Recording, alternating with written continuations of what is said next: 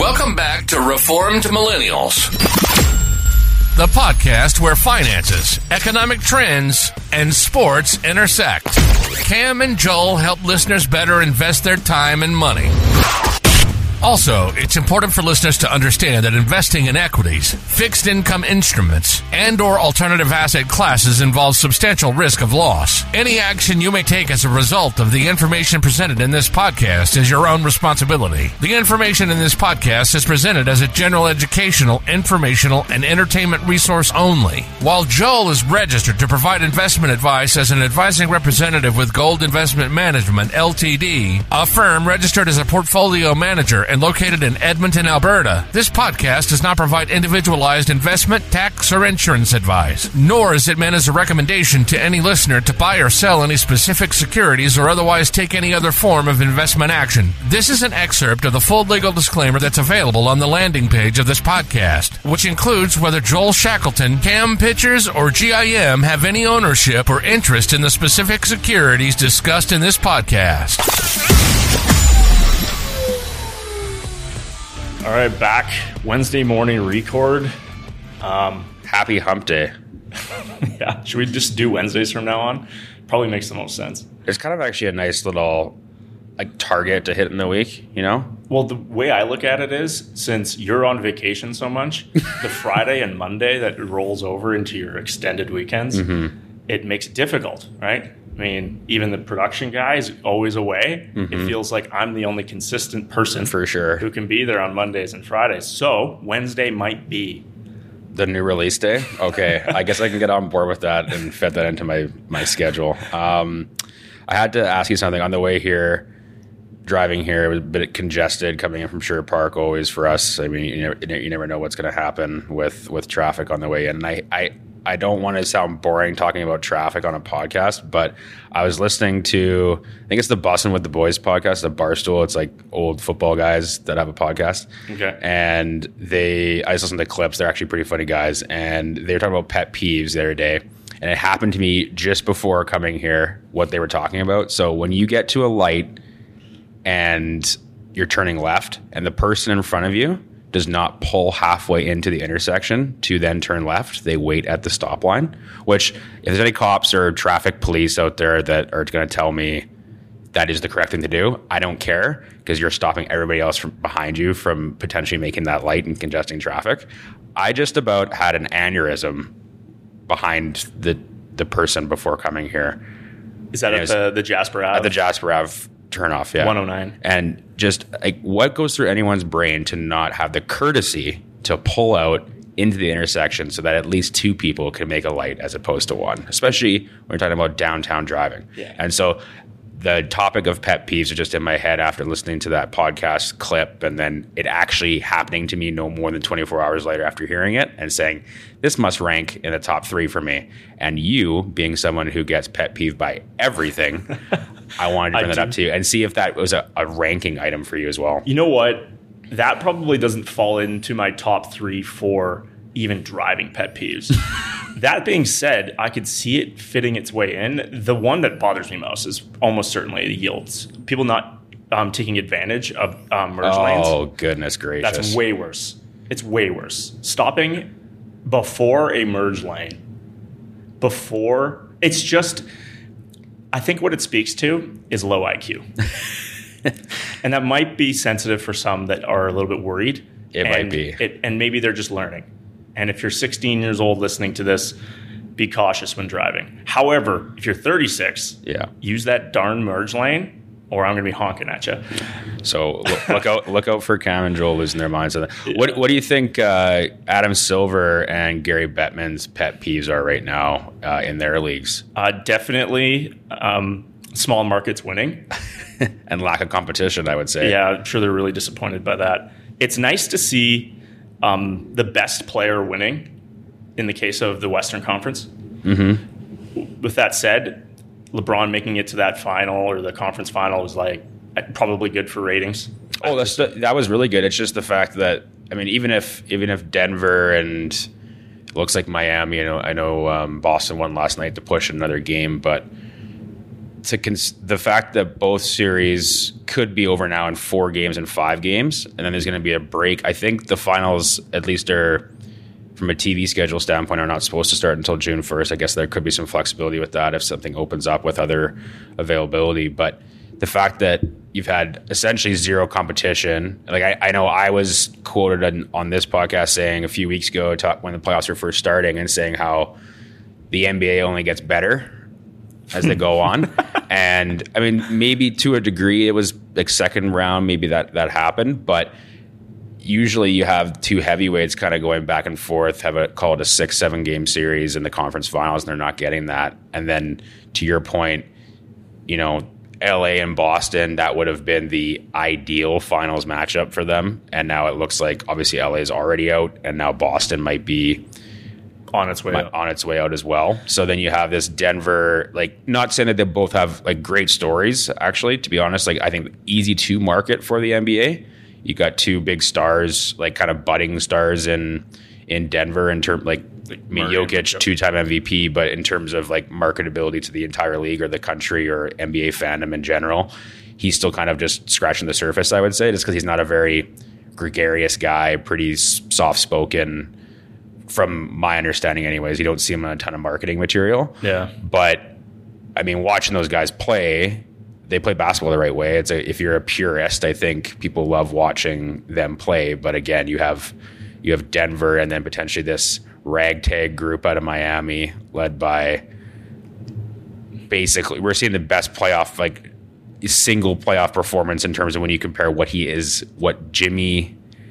Jim Butler in the regular season versus Jimmy Buckets Butler in the playoffs. Yeah. Just a completely different mindset. So I think there is still storylines, like we talked about how, again, NBA does such a good job marketing their stars, getting to that finals, trying to, I think, take lessons from the NFL in terms of making their games events and things you have to tune into.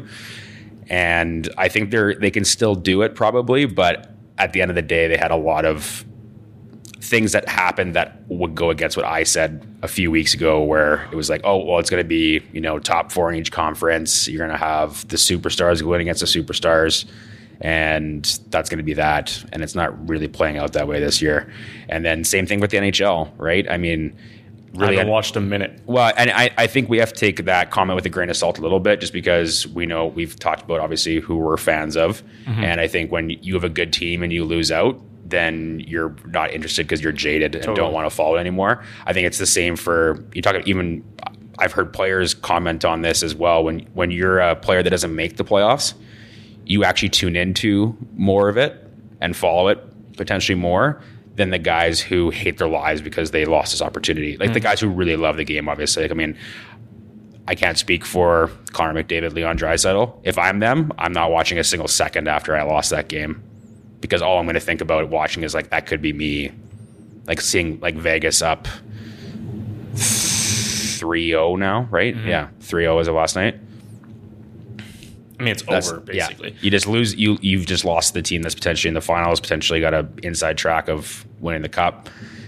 But again, talking about team, like Gary's probably, again, losing, in my opinion, would be losing his mind. He's probably not, because again, it's always expansion babies that are making it through here.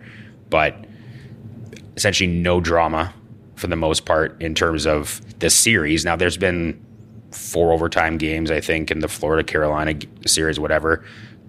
It's still, it's an expectation where the 2 teams are going to make it now. There's really no drama going on. So you know what your finals is going to be. And again, they're going to have a gap to the start of their finals. So you kind of lose that momentum at times too, when you don't have those longer series. So I think both, it'd be interesting just to see. I haven't seen any, I've been kind of searching around for numbers. I think maybe there'll be, after these conference finals are done, there'll be something that comes out in terms of eyeballs and whatnot, and to see where that's gone, because I think it'll be, for especially in the States, those numbers I think will be very telling to see whether or not they've truly made a dent in this kind of non-hockey purist market.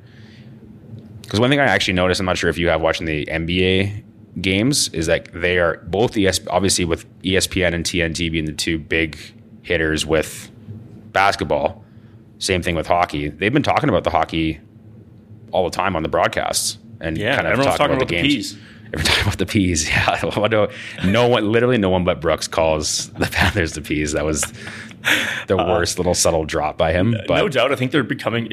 There's more pop culture in hockey than there has been in the past ever before. Why?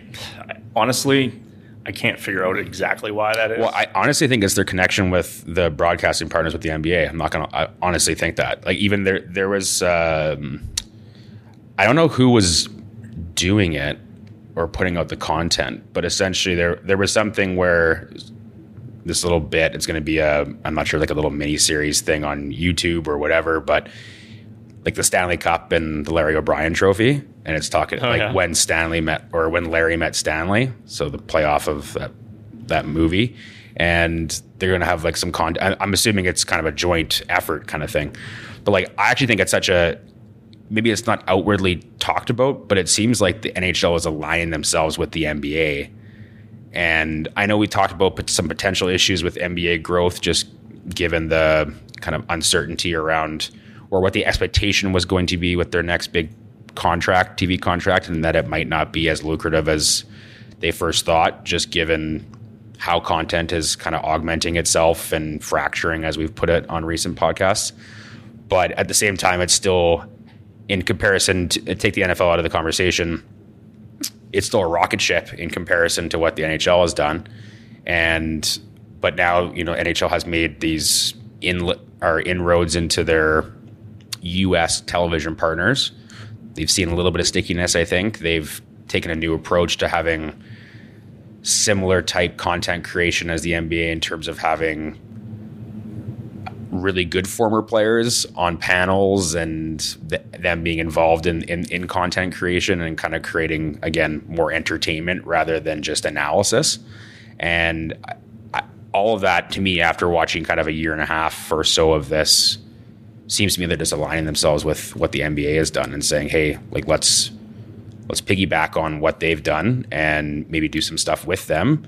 And because you're seeing like kind of Charles Barkley, he's a hockey fan. He chimes in every single time on the TNT broadcast. He's talking about hockey. Yeah, that's got to be part of his deal, where he has to mention it, and as he should, probably. Yeah, and he's lining his pockets. He doesn't give it.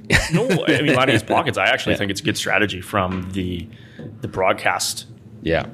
They need to start to promote their other hours. Mm-hmm. The NBA's the biggest reason why the NBA demands so much money is because of the timing in the schedule throughout the year. Right, you have it takes up a blank space. You have the NHL that falls in a very similar space, and if they can promote more people to come out and watch television during times in which there is no college football or the NFL, it's good for business. It's a good idea for them. That's what they're trying to do. So smart on their behalf. I think that you can kind of see this dynamic change where you have these major watch events that are incredibly powerful. And I kind of want to shift here to Live Golf and talk about the most recent PGA championship. But actually a Joe Pomp email newsletter he sent out, I think last week, where he discussed the economics of Top Golf. But more specifically, even at the beginning of the article, he talks about the PGA and the success of their major events. And I think this past weekend just changed a lot of minds with regards to what the next 15 years is going to look like for a top 50 professional golfer. And I'm going to read you a quoted tweet from Phil Mickelson, my favorite golfer. So, love, live, or hate it, it's the best way / tour to be your best in the majors. Enough events to keep you sharp, fresh and ready, yet not be worn down from too many tournaments or obligations. There's 14 live events, 34 weeks left open to prepare for the 4 majors. And that is interesting. I understand how revenue is generated at these events. I mean, you need the ad space. The reason why Amazon is so incredibly efficient is because they have unlimited shelf space. There is only so much time in a day. There's only so many eyeballs, and there is a constrained amount, and an infinite amount of competition for that attention. It is very challenging, and I think that this is basically a mismatch of incentives from athletes over here that have a limited amount of time to make their money, limited amount of time to win their championships, and then you have these the leagues and owners that have a longer duration, but also are fighting against this ever-changing entertainment space where you have Instagram, TikTok, this fracturing of the entertainment mirror that I talked about, where you have people that are finding their interests in so many different places. My wife's watching Selling Sunset and Vanderpump Rules, and then my son's watching Disney and the Young Jedi and that sort of stuff. I'm watching golf and hockey and Succession. There's not a lot of overlap nowadays. And when it comes to what Phil is mentioning here, where you can get paid to do these 4 massive events with LIV, or 14, and then compete for what really matters for legacy in golf, it's going to change a few minds, I think, on the PGA Tour side. When you look at Rory McIlroy, who had to drop out of 2 major designated commitment events because he was mentally exhausted. I mean, Scotty made it. John Rahm had to pull out halfway through. These people are tired. I don't think it's easy to play 35 events, 4 days, make every cut, just so that you can draw people to come watch. Yeah. I think it's a challenge for these guys. It isn't, I mean, don't get me wrong, it's an amazing job to have. I don't think it's easy to do the full prep to play. I played a little bit of competitive golf growing up, and 2-day events, 3-day events, even as a young buck, drain you mentally. It's kind of like doing a playoff run over and over and over again. Well, and I think the thing to take away from that, we always talk about the big boys, talk about top 50 or whatever. Like, what about all the guys grinding just to make a, like, quote unquote, just to make a living? I mean, like, maybe are earning a few $100,000, like now with the elevated events and purses being bigger. If you can get yourselves into those tournaments, like, yeah, maybe you're making a few $100,000 now, even if you're a top 150 golfer.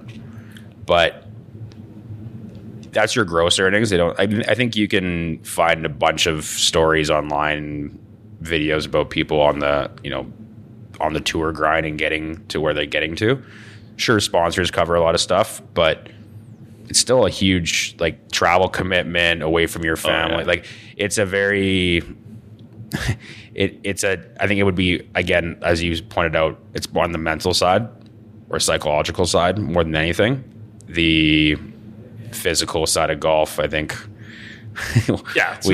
We've had, just look at the bodies. I agree you have to be an athlete to play these days, but some of the folks out there aren't exactly hitting the gym 6 times a week in the off season. But I agree with you. I think the mindset, now I just want to make this clear, because, like, I know I was, when LIV was first got announced, I was very much not necessarily completely against it, but just kind of arguing the points of the people who were against it.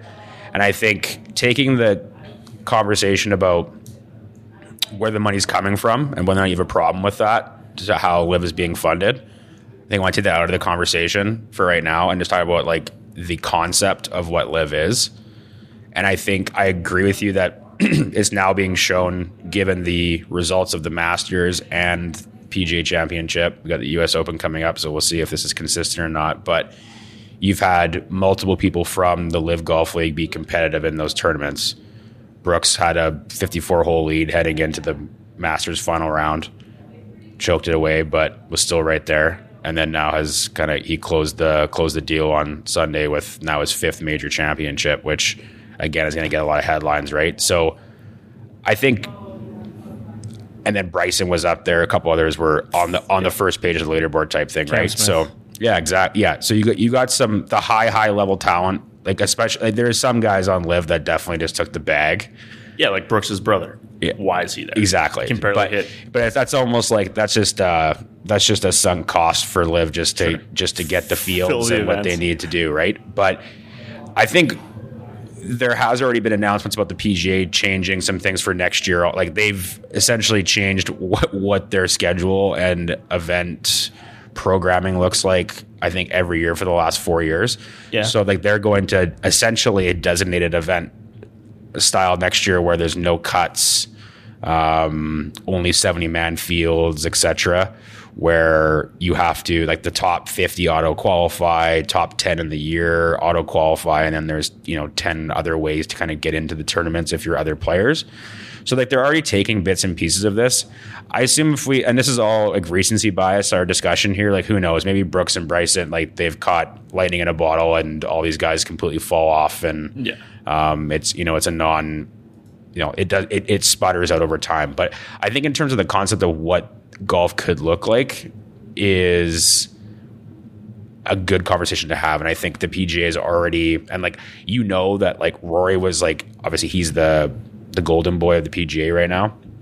He was very much against all of this, the guys leaving, going to live. I think he as well was more so questioning right or wrong, whatever. I mean, it's probably, sometimes it's a bit of a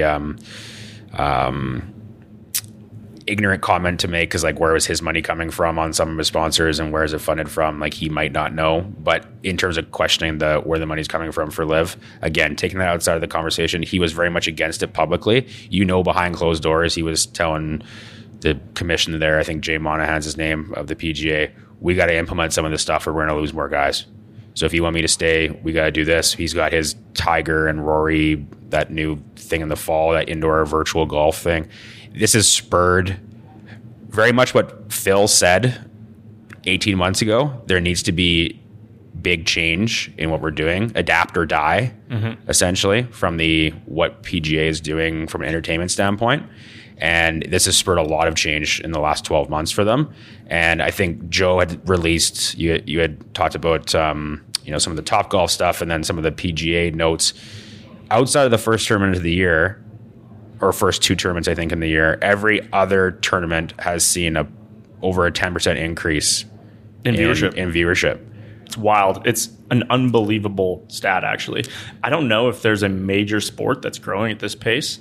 Obviously, small numbers compound faster. Yep. I mean, maybe the F1's growing faster than this, but really great to see.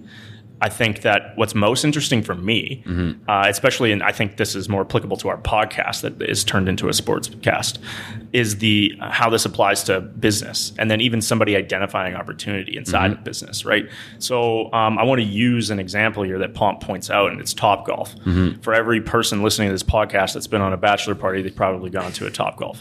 They've built something similar in Calgary very recently. Yeah. It sounds like they're expanding quickly, but Topgolf was founded in 2000 and very recently was acquired by Callaway Golf at a $2 billion valuation. They made three transactions, the first two, 2016 and 2018, and then they bought the remaining 86% in 2021 for that $2 billion number. And Topgolf now is doing $1.5 billion in revenue.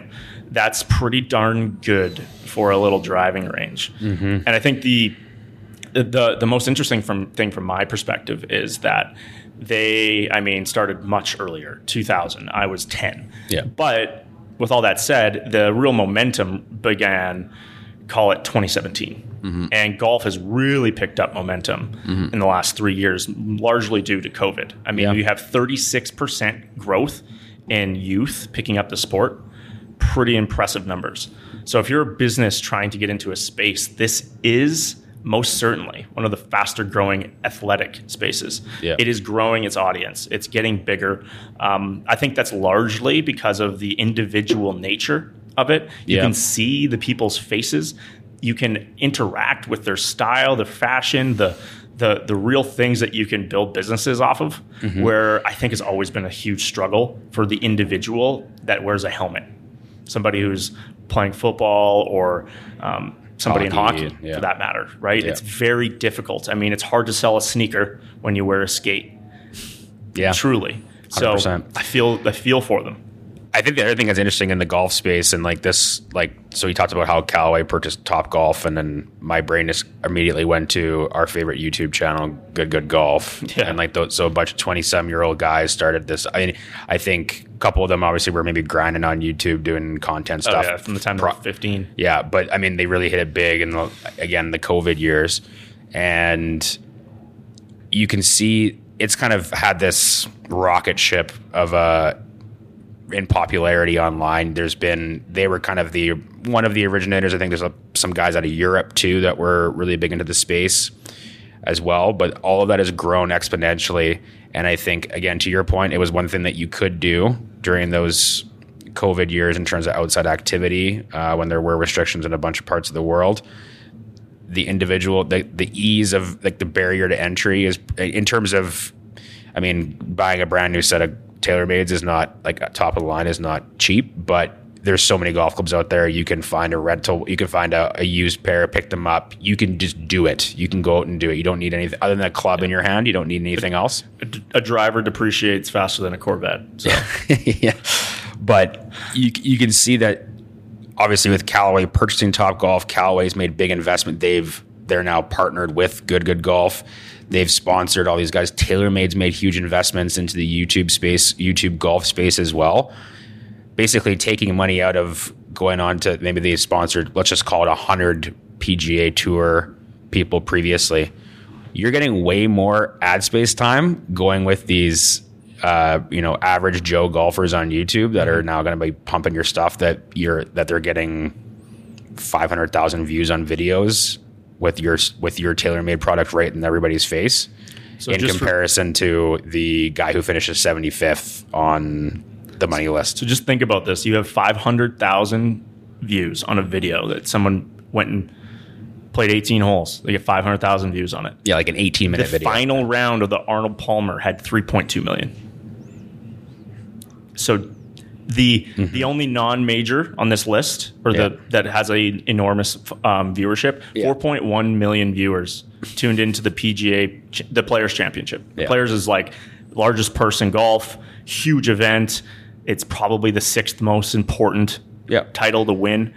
And for context, there are YouTubers that are getting larger audiences than these events are. This is a massive opportunity, and Topgolf is clearly making all the right decisions and kind of harnessing this, and then being a platform for events. Obviously, it's a restaurant. They're growing from a real estate perspective. I mean, Joe Pomp loves to point out that these things aren't profitable, but he I think misses the mark a lot of the time. In his piece, he talks about how the Topgolf is not producing a profit. Well, Amazon purposely doesn't produce a profit, and they're growing or adding 10 locations a year. Right now, there's 90 or 80 venues in 9 countries. Yeah, and I think that the real important metric to follow here is growth, and then them maintaining that per location revenue number and profitability number, so that they can justify that growth. The investors are getting the return on the growth of their equity, not on their profit to the bottom line. And that should be, for people reading Pomp, they should recognize that. You got to always take the context of the stage, like the life cycle of that business into context, right? Like I think something like this will plateau at some point in terms of their growth and what they can be. I think that, again, they've caught a wave a little bit, I would say, in the last 3 years especially. In terms of the popularity growth, I think like anything, there will be some plateauing. And I think that ultimately that's, again, what they are truly getting from their investment in, would Topgolf, like, where have they expanded all the way across the States? That's the only thing I know. It's 80 plus locations now. But is it kind of been centralized to like the lower half of where it's warm? Yeah, essentially. Yeah, probably. Yeah, so I think that's one thing to consider with all of this. Like I know Calgary is not particularly warm. I know, but I guess just like from an infrastructure standpoint, they'd have to kind of change things up to, I guess, continue the expansion, and like there would be barrier. Like we were talking about a town like Scottsdale having one. There's nothing but space, or at the time, like nothing but space to put one up. You're thinking about putting one in New York. It's like, what are you doing? You're building one off a tower, and it's probably not economical to build one in Manhattan. Yeah, I would imagine that the Staten Island probably isn't going to happen. Yeah, you're going to need to build it either on a barge or 200 kilometers or miles inwards. Yeah, I think there becomes a point where that growth will not be the main focus Well, of no, the and then company. they'll focus on profitability. It's Like everybody just else right now. Exactly. Yeah. Just like every other company. Yeah. And I mean, that's a great transition, I think, to a market update. Mm-hmm. And last week was, I don't know, somewhat less interesting than it was the previous week. The way things have been going is it's kind of just a continued grind higher when you look at U.S. equities, but more specifically the NASDAQ and the top 10 contributors to the S&P 500. It's just been a flight to safety in names that everybody recognizes, into the profitable, into the businesses that are able to cut staff. With all that said, you go and you look at the large revenue benefiters from the COVID period. So think Home Depot, et cetera.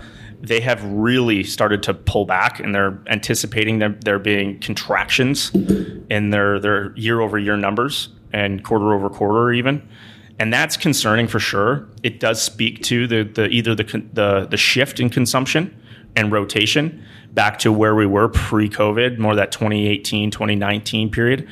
But at the same time, we're getting mixed signals for sure. Mm-hmm. And the rhetoric and the financial headlines are now shifting to there being a debt ceiling crisis in the United States.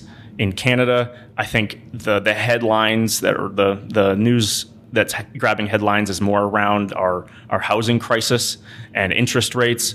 The 5-year Canadian bond went up 50 basis points early this week and end of last week. What does that mean? It went from like 2.98 to 3.48 or 3.45. That means that 5-year fixed term mortgages are going to be more expensive than they probably were 2 weeks ago. Mm-hmm. So it's this mixed market that's incredibly challenging. I think I mentioned last week, and in all my conversations with clients and prospects, this is the hardest market to put money to work in, just because valuations are high, volatility is low, but uncertainty is not being priced in the way in which we saw it last year, where you had the VIX index that I talked about incessantly, hovering in the high 20s, low 30s for a good portion of the year, whereas this year it's at 17. It's below average. Mm-hmm. And it's odd for sure.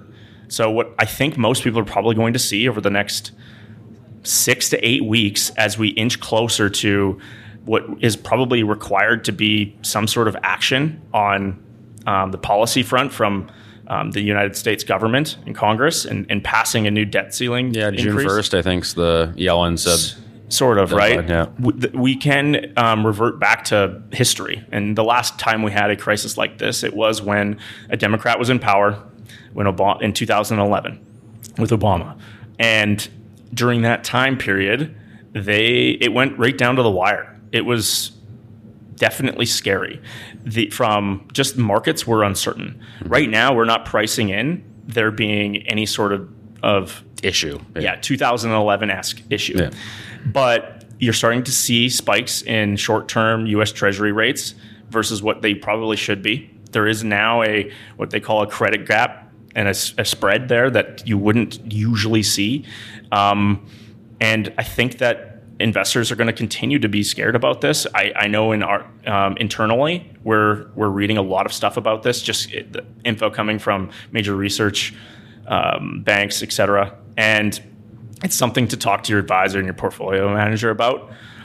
I think personally, it would be weird for them not to come to some sort of resolution here.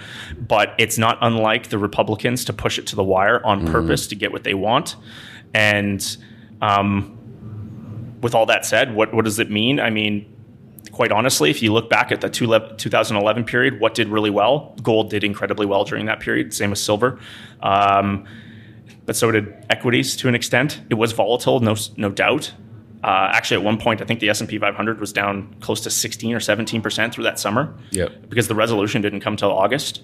So you definitely need to be paying attention. The market it snapped back after the fact. But again, the snapback from 2011 to 2012 is going to be different than 2023 to 2024. And you definitely have to be on it. Mm-hmm. I'm going to be watching this. I'm sure I'm going to be talking about it more on this podcast. I didn't think we would get to the summer. I thought that this was a nothing burger. I still think generally this is a nothing burger from just it's weird that the United States would cut off their nose to spite their face. Yeah. Like, why would you go through this? Why would you put into question your credit quality? Why is it that they do this? I mean, I'm sure it's because they want you to look over here while something else is happening on the other side. Exactly. Maybe it's while they push forward Ron DeSanctimonious and Donald Trump. I don't know what's going on. Maybe it's because the Fox News and CNN are falling apart at the seams. They're paying fines like it's nobody's Left, business. right, and center, yeah. I don't know. It's, what I got out of that is buy Bitcoin. And that is not financial advice at all. Especially not for me. So I say that in jest. But I think it's interesting for you to say about I guess what the market's telling us or what these indexes are telling us in terms of volatility and the pricing in of uncertainty, et cetera. Because like me as a semi-educated investor and someone who would look at this is like, just looking at things from afar, I can't think of a time in my life where I've been more uncertain about what the next 6 months is going to look like. Seriously? Oh, for sure. And again, this might just be you shared an item this morning. This is Canadian specific, and I think maybe we'll get into more details next week because realistically it was something that Joel and I looked at for about a minute and a half before recording. But the home equity line of credit numbers in Canada skyrocketing year over year. What was the other item? 107%. Mortgage liabilities as a share of total assets. As a share of total assets. So there's these kind of underlying things happening, which, I mean, there's numbers on. And inflation, I feel like we've talked about it every week essentially for 8 or 12 months now, call it. Yeah, 2 9 years. months for sure in real good context. And you can get a new viewpoint on that every week if you search it out, and someone's saying that it's the end of the world and others saying that it's expected, etc. And you have, I mean, from a political standpoint, I mean, locally, obviously we have which we're going to get to in a second here, I think, but we have a local election coming up that how that goes could sway things a decent amount in this province. In the U.S., we're getting into election season. As you pointed out earlier, people are putting in their presidential bids on the Republican side as we speak. And we talk about I said this before we started recording as well. We're essentially, we're one or two more world events away from that volatility number going off the board. And I'm not sure about you, but I've been keeping track of all these one-time world events or once-in-a-generation world events that we've been seeing, and that number's higher than 1 over the past few years. So again, how do you predict that?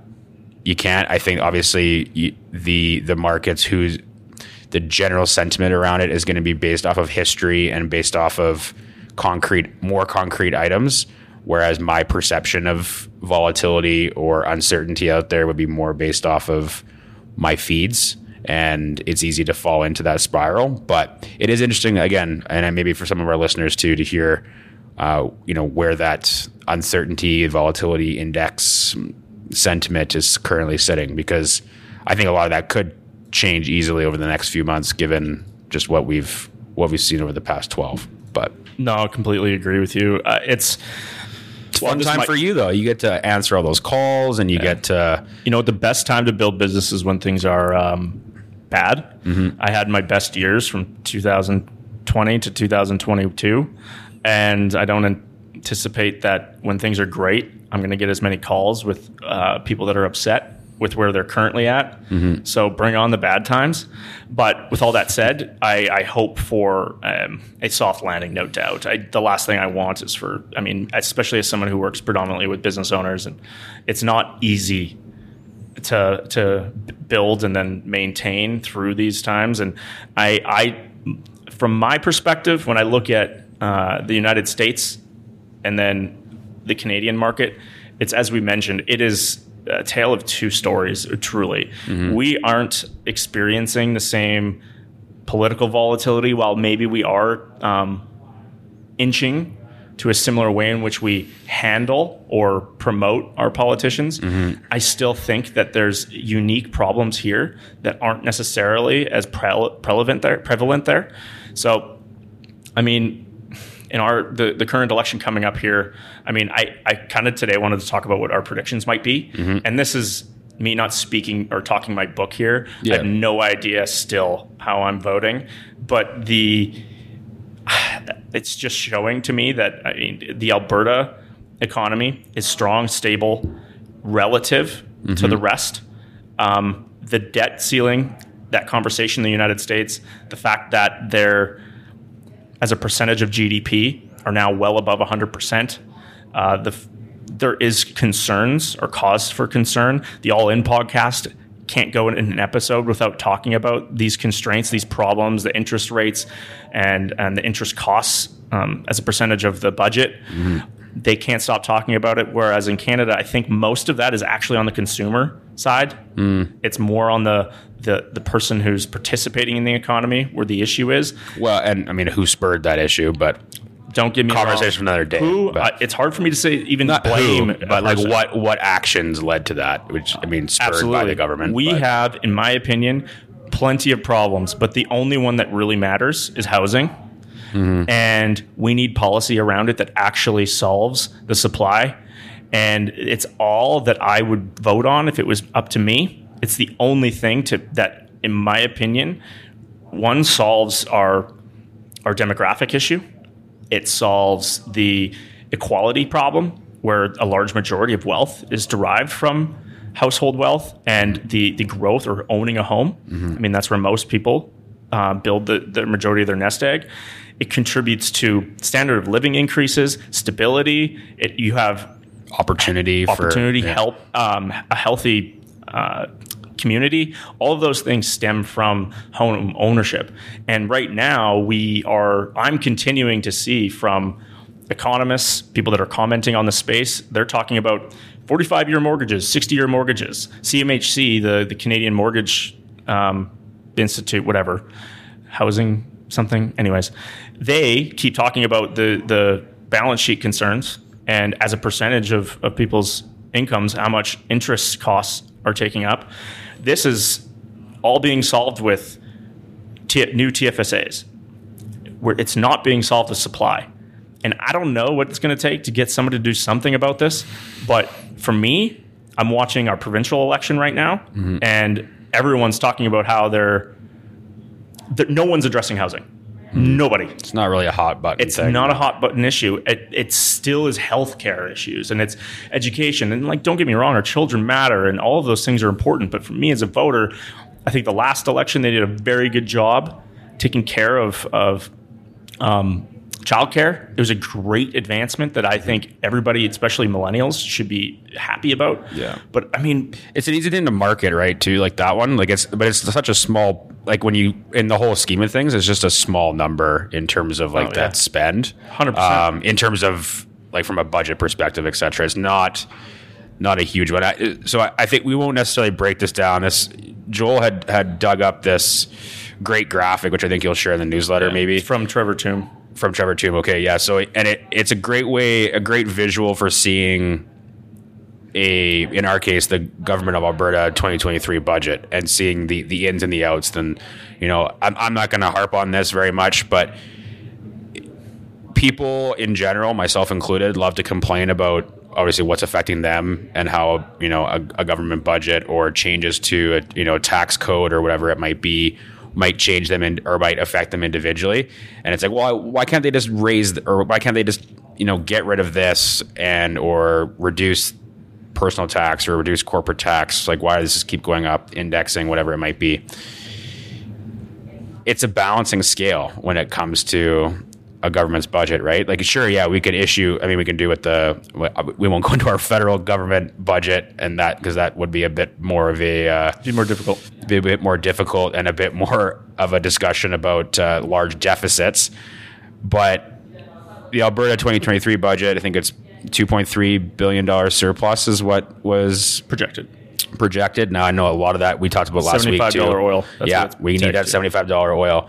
But just looking at this, you can see, okay, like truly at this time, I would think from a fiscal standpoint, it would make sense to be balanced as much as possible and or curb that spending as much as possible, or at least focus that spending on the things that really matter. And as you point out, like, I mean, health, education, child services, social services, etc. We can have debates back and forth. We could have, if we wanted to, we could have guests on here that could speak to all the things that money should be spent on.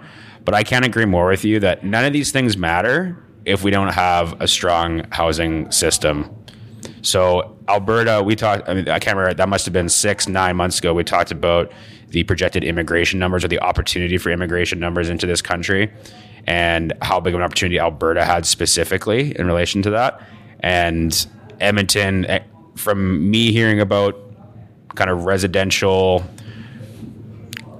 development in our two major centers here in this province, we have nothing but opportunity to be able to follow this through. So there needs to be policy around this supporting the fact that we need to build this infrastructure. And, you know, not sky's the limit might be kind of the wrong sentiment to have, because we do have a dependence still on our cash cow in this province, but we're continuing to see some more diversification there. And that diversification can only get better if we continue to build out our population and the availability for housing. So I can't agree more in general with that sentiment. And it is not being talked about enough. But again, it's not an easy thing to talk about sometimes, because it is more of a future oriented planning thing. Whereas we all know now, for the most part, when you're going through a political campaign, I'm sure you listened or watched at least the clips of the debate between Rachel and Danielle Smith last week. It's all the here and now, or talking about history, about how the other person screwed up. And so, you know, Danielle talking about how the NDP screwed up before she got in, and then Rachel talking about how the UCP has been screwing up since they've been in. So it's a lot of back and forth on that, and because that's what sells, and that's what's easy enough to give across in content right now. Mm-hmm. It's talking about quick hitter things. You really have to, as a voter, like, you have to dig into what all this policy stuff means and what their actual positions are on these things. So, like, following, you had mentioned Mel Cowette's newsletter. Like, what a great resource to be able to kind of dig into more information and understand where, you know, certain policy positions are coming from. Because what you're going to get on Twitter or on Global News, and I mean, they're doing their jobs. Like, I mean, all that stuff is relevant, and it is content and the stuff that is out there. But in terms of, you're never going to get a leader to stand up and give a 45-minute presentation about, this is my plan for housing. Well, no one's going to watch it. Exactly. But like that. But if we're going to be honest about what's important, that would be important for everyone to understand. But number one, 70% of people don't care. Yep. So, and for the people that do, like, it's harder to get that information, understand. It's like, well, what is your position on this, and what are we going to do about it? And quite frankly, the biggest, I think, something that we probably don't think too much about is the fact that these politicians are in for 4 years, and housing policy is going to impact 15 years down the road. 100%. But it should be this should be something that should be like, it shouldn't be I always say bipartisan and partisan the wrong way, but this should be a group think. Everybody should be in agreement on a go forward basis, right? So it's like, get your butts moving on this. Like, no, it doesn't matter if you're Liberal, NDP, UCP, whatever it might be. We all want to have an economy that moves forward into the next 100 years, and we want to be well positioned globally in order to do that. So we need to make the investment in there. It shouldn't matter. I mean, they're going to fight about all the nuts and bolts anyways, no matter how it runs down. But generally speaking, there needs to be more of a focus on that, more dialogue around it. No, I totally agree with you.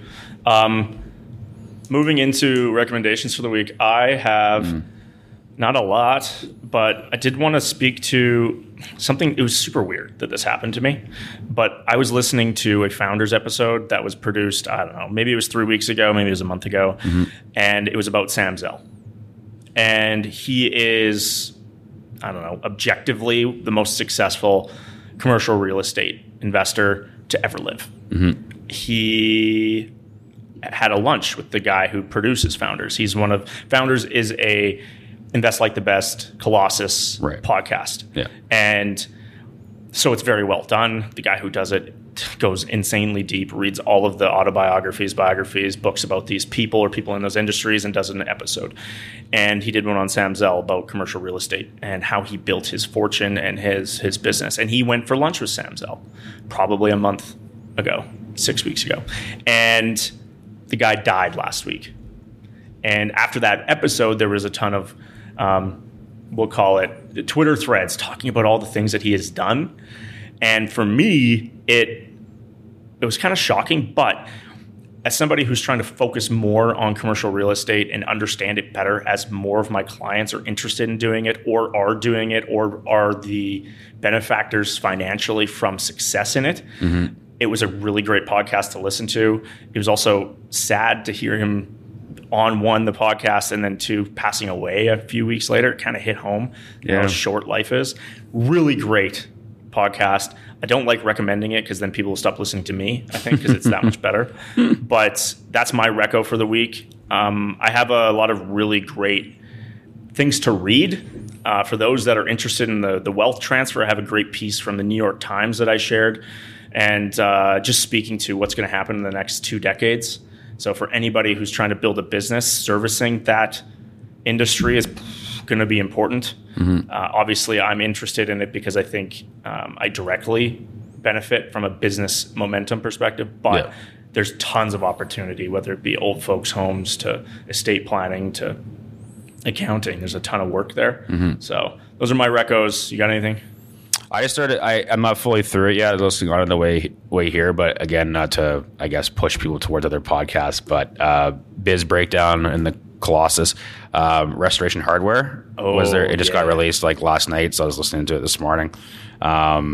We've talked about it a few times, obviously, and just kind of an interesting dynamic of their company and how they've changed direction in terms of how they're presenting themselves, I guess. And so it's been interesting so far. So it's such a great. Some of those podcasts are a bit longer in nature, but for the most part, you get kind of a good synopsis of information in a short amount of time with those. Do you think Gary Friedman is insane? Don't you have to be? Yeah, probably. For context, Gary Friedman's the CEO, and I wouldn't call him a founder because he bought it, but of Restoration Hardware. All of the marketing ideas are his. The way that he's kind of stolen from Apple, I think, when building shrines to their product. He's 65 and just going ham still. It's so interesting. I work with so many people that are just dead set on retiring at 55. And then you see all of these people that are 65 and they're just getting started. Still killers still. An absolute killer. Yeah. And I listened to that podcast, the Compound podcast, 3 or 4 weeks ago, where it talked about if you lived to 2030, you're likely going to live to 120. It just, Gary Friedman's only just past his halfway point. Yeah.